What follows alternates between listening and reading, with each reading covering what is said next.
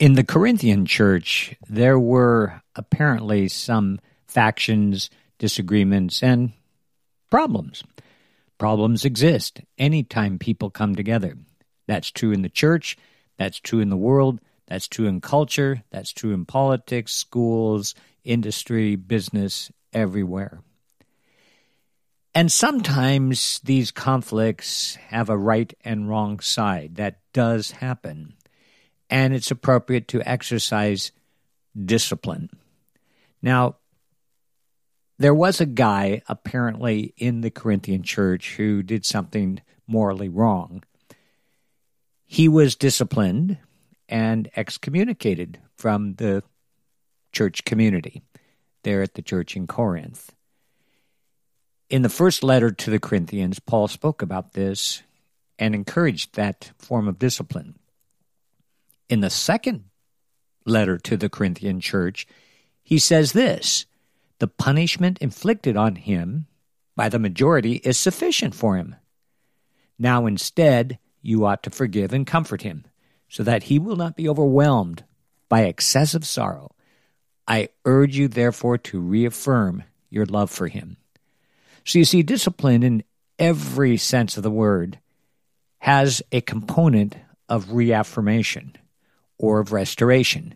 It's never for the purpose of vengeance or infliction of pain, whether that's emotional or social or physical. Any form of pain is not the goal. It's really, the goal is restoration. It's always love. To reaffirm your love, there are countless occasions to practice this rule for a happy human interaction. The reaffirmation of love, especially after church discipline or discipline in any context, is always appropriate and almost always needed. About 7 a.m. each morning, my wonderful wife and 2 youngest children would rise from bed before school and descend the steps to the kitchen. They would prepare breakfast and start their day.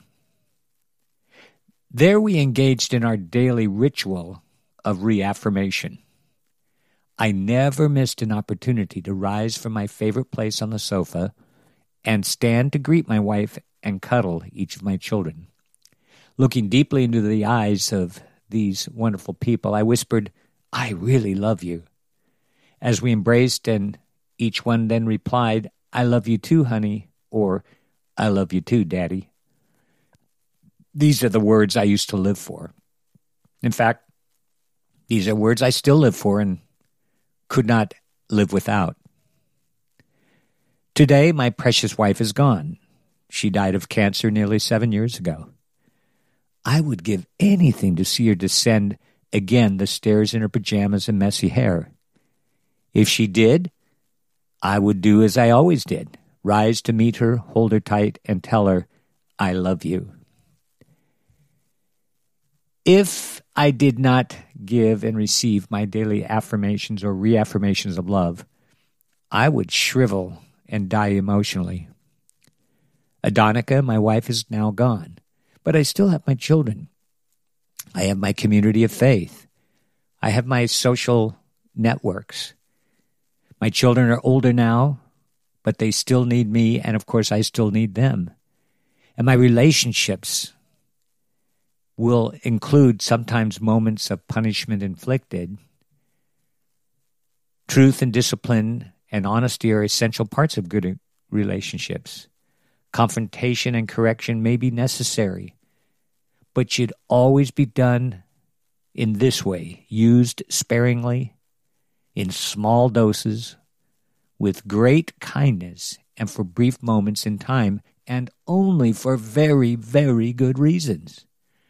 Disagreements or opinions that may differ are not grounds for discipline or some form of withdrawal or isolating from important relationships. The majority of time, our relationships, associations, and especially our family relations should be characterized by forgiveness, comfort, small acts of words and love.